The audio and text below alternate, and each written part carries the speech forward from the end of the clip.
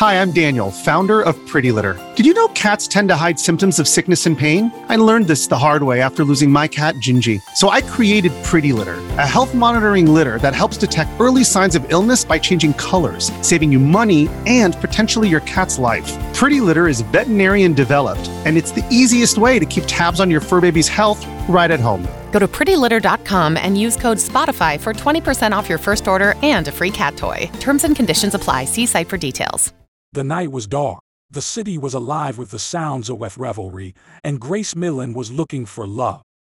But what she found instead was a fate more gruesome than she could have ever imagined. Welcome back to our channel, everyone. And as we delve into the case of Grace Millane, we are confronted with the terrifying reality of what can happen when we place our trust in the wrong hands. Her killer, someone she had met on Tinder, lured her into his lair and unleashed a nightmare of unspeakable horror upon her. The details of her murder are too horrific to recount. A reminder of the depravity that can lurk within the hearts of some individuals. But as we untangle the web of lies and deceit that led to her untimely demise, we are left with a sense of outrage and a determination to bring her killer to justice. Join us as we explore the dark and twisted mind of Grace Millane's killer, a man whose thirst for power and control led him down a path of no return. Our journey begins on the other side of the ocean, in the county of Essex in England. A little community known as Wickford was home to Grace Millane throughout her life. On the 2nd of December in 1996, she was welcomed into the world by her doting parents David and Gillian. Grace and her two brothers, Michael and Declan, enjoyed a joyful childhood together as they grew up.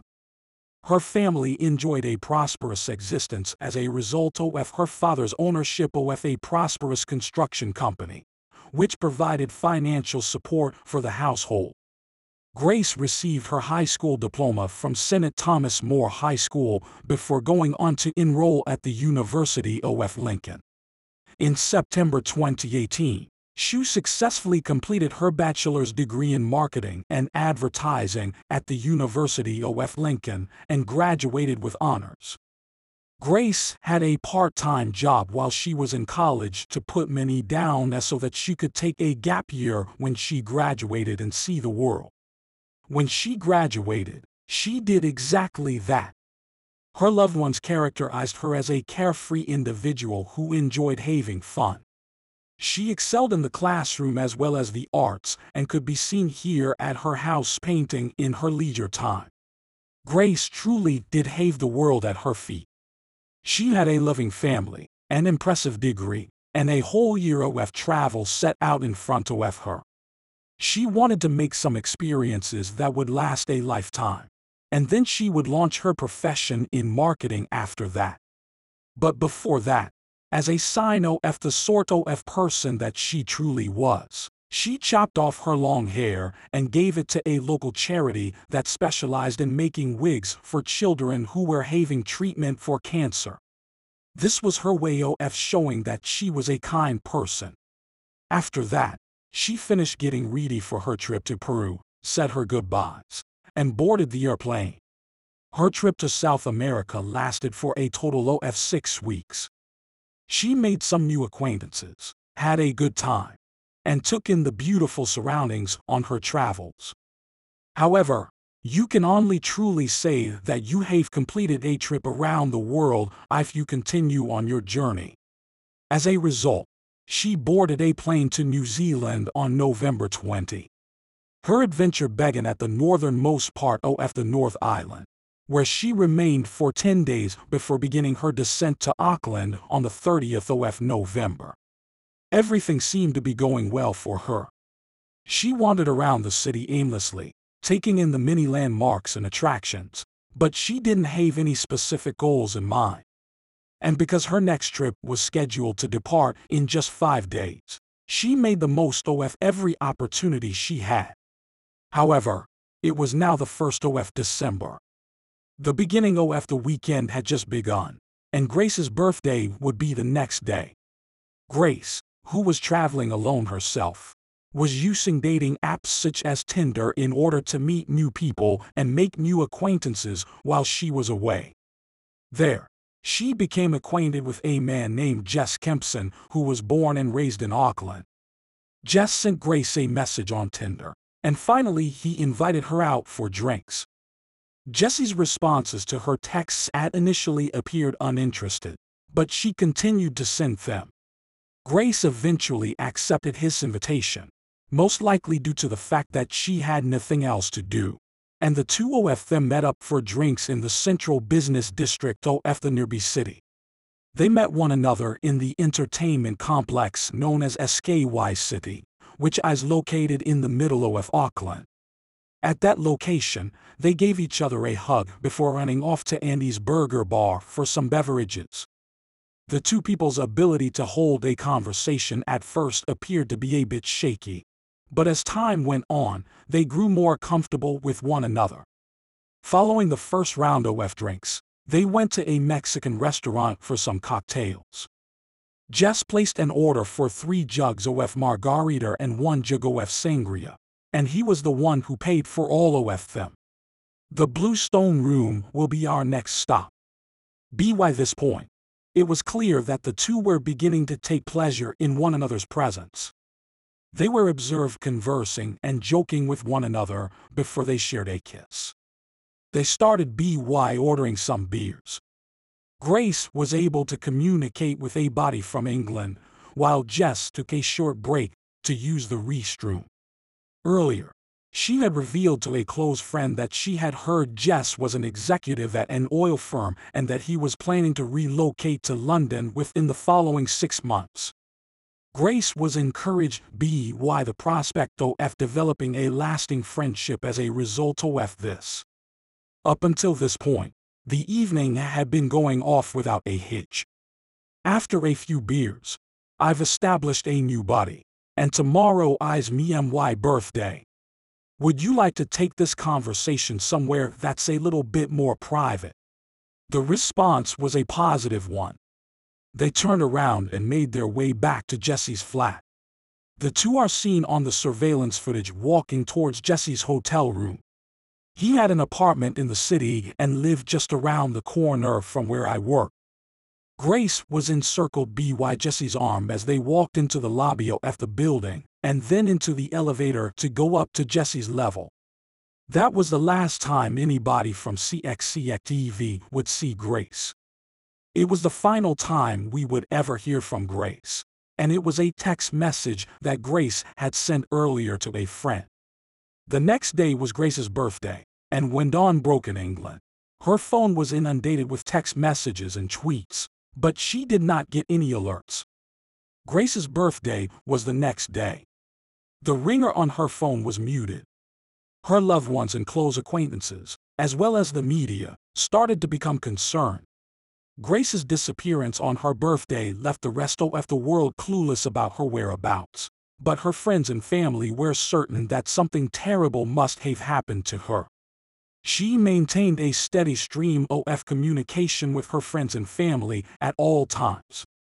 However, at this point in time, her absence is still a mystery, and the final piece of the puzzle would be that surveillance camera, that elevator, and Jess Kempson. Jess was born in 1992 and spent his childhood in Wellington, which is located on the North Island of New Zealand. His childhood was marked by instability. His parents had a divorce when he was 9 years old, and his mother moved away immediately afterward. He was raised by his father. The remainder of his youth was unremarkable, but in 2013, following protracted fights with his family and allegations that he had stolen from them, who finally left the house he had shared with them from birth. After that, he uprooted his life and started over in Australia, where he worked as a worker. Unfortunately, that endeavor was unsuccessful as well. As a result, he relocated to Auckland the following year, 2018. At this point, Jess was on the verge of committing suicide.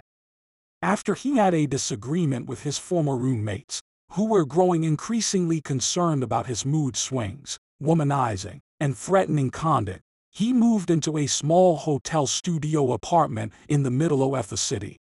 He relocated there after the argument. His former roommates were concerned about his behavior, because Jess was both a compulsive liar and a chronic fantasist, and because he lied about everything, all the time. He would consistently deceive those who were in his immediate vicinity. He made up a number of false identities, including that of an All Blacks rugby hero, a playboy, an oil executive, and a member of a gang. He said that he was suffering from cancer and that both of his parents had passed away. He told AFib that he had a degree in law, and he claimed that he was going to purchase a restaurant on the lake. But Jess was not even close to becoming successful.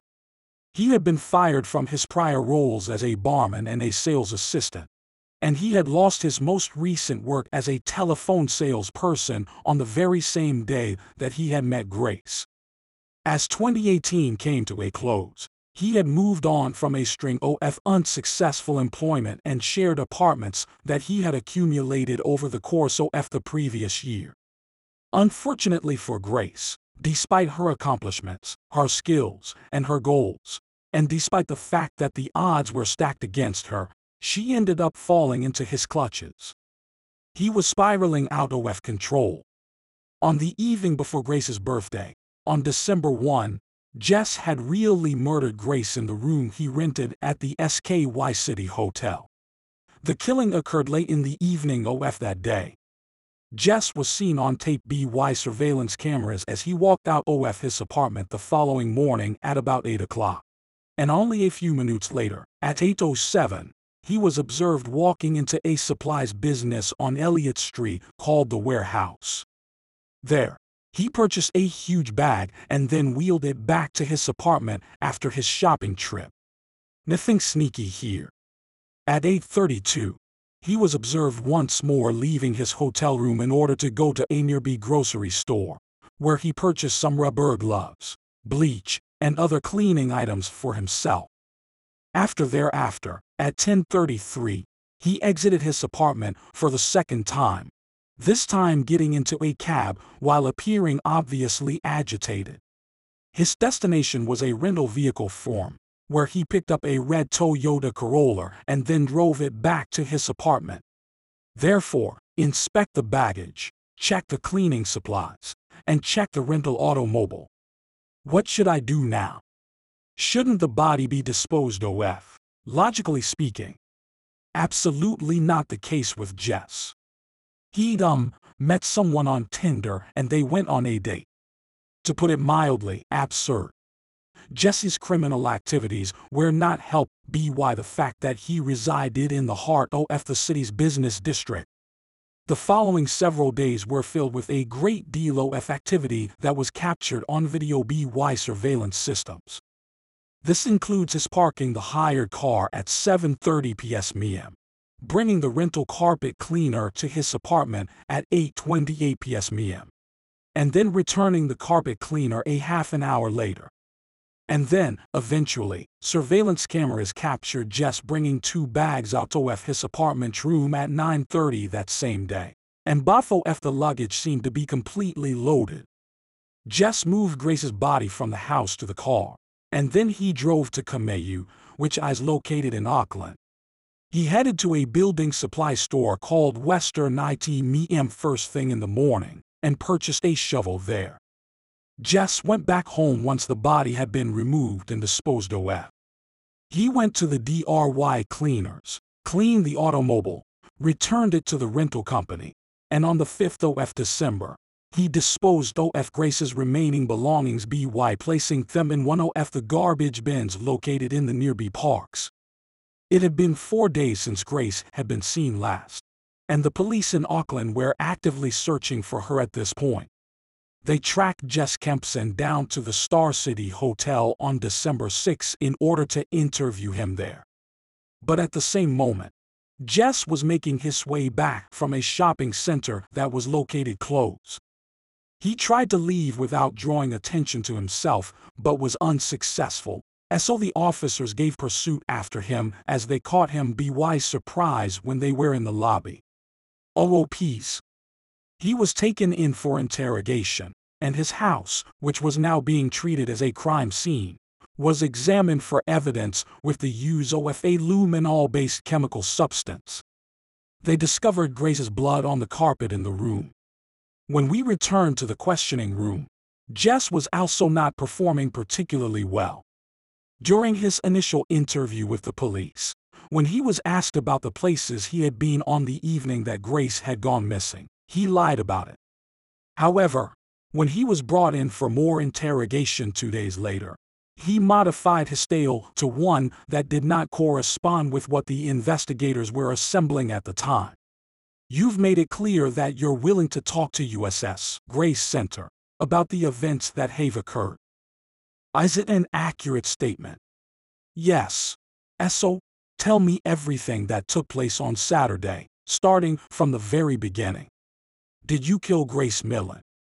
All right, Jess Kempson. You're being arrested for the murder of Grace Millane, the detective said. Jess Kempson was caught and placed under arrest as a result of surveillance footage, information provided by locals, and cell phone data provided by Jess. In the end, investigators discovered Grace's remains in a shallow burial about 21 miles outside of Auckland in the Waitakere Ranges Regional Park. The site was located around 50 meters away from a country road. The entire country of New Zealand was in disbelief. Thousands of people showed up to the vigils that were held for Grace, and law enforcement officials were visibly shaken up by the news. Even their prime minister paid homage.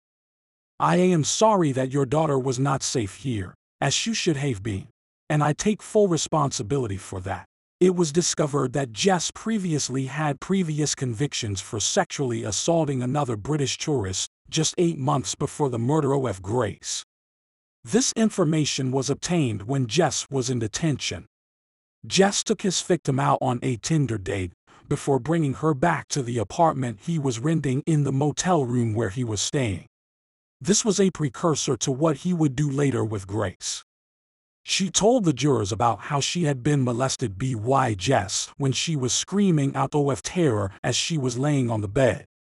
She had been immobilized. She had kept the attack a secret until she recognized Jess's face in the news report that followed Grace's passing. Grace had been her best friend. In the past, he had also been found guilty of committing a number of other crimes against his ex-partner and had been sentenced accordingly. Jess testified that Grace had passed away as a result of their contact, and that it was nothing more than hard sex that had gone too far. He stated that Grace had died by mistake. Yeah, certainly.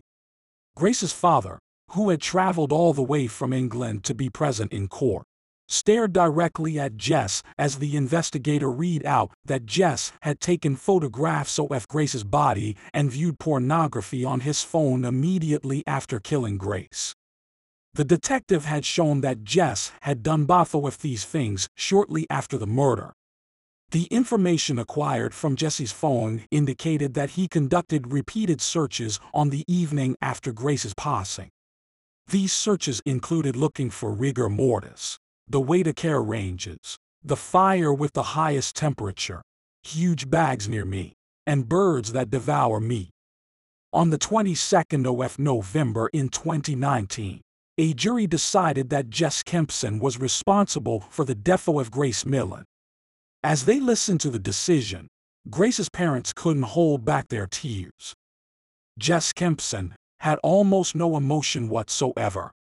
Further counts of rape, sexual violation, threatening to murder, and violence brought against him resulted in a total of 9 convictions against him. And people around here did not take well to that at all. Jess is now at risk of being sentenced to life in prison, with a minimum period of 17 years before being eligible for parole. And it brings us to the end of Grace Millane's tale. I am going to refer to her as Grace rather than Jess because I think it's important to keep in mind the actual tragedy that occurred here. The loss of the life of a young, powerful, and accomplished woman who was just beginning her adulthood in what was supposed to be one of the happiest years of her life to come. Snubbed by the hands of somebody who doesn't matter. I can even begin to comprehend the level of terror that she must have felt in those dying minutes, when she was over 12,000 miles away from her loved ones and friends.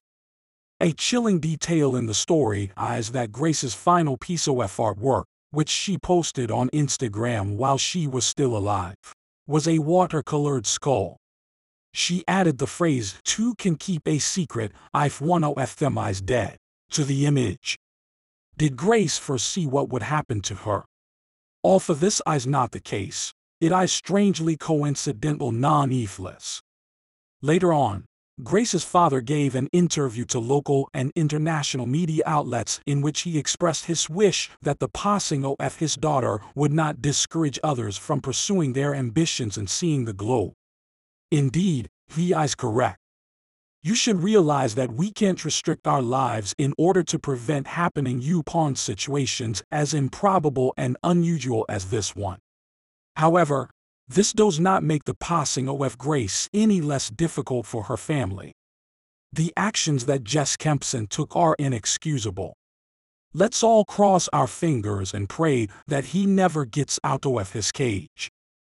And if you're curious, Grace's family has subsequently become supporters of the non-profit organization White Ribbon, which works to end violence against women perpetrated by males. Thank you for joining us as we delved into the dark and twisted case of Grace Millane. If you found this exploration thought-provoking, please consider liking and subscribing to our channel for more content like this in the future. We are eager to hear your thoughts on the Grace Millane investigation. Do you believe that justice was served in Jess's punishment? And do dating apps like Tinder provide enough safety measures for both men and women? Your insights and opinions are valuable to us, so please share them in the comments below. As we bid farewell, remember to take care of each other and stay vigilant. The world can be a dangerous place, but together we can make it safer. Until next time, goodbye.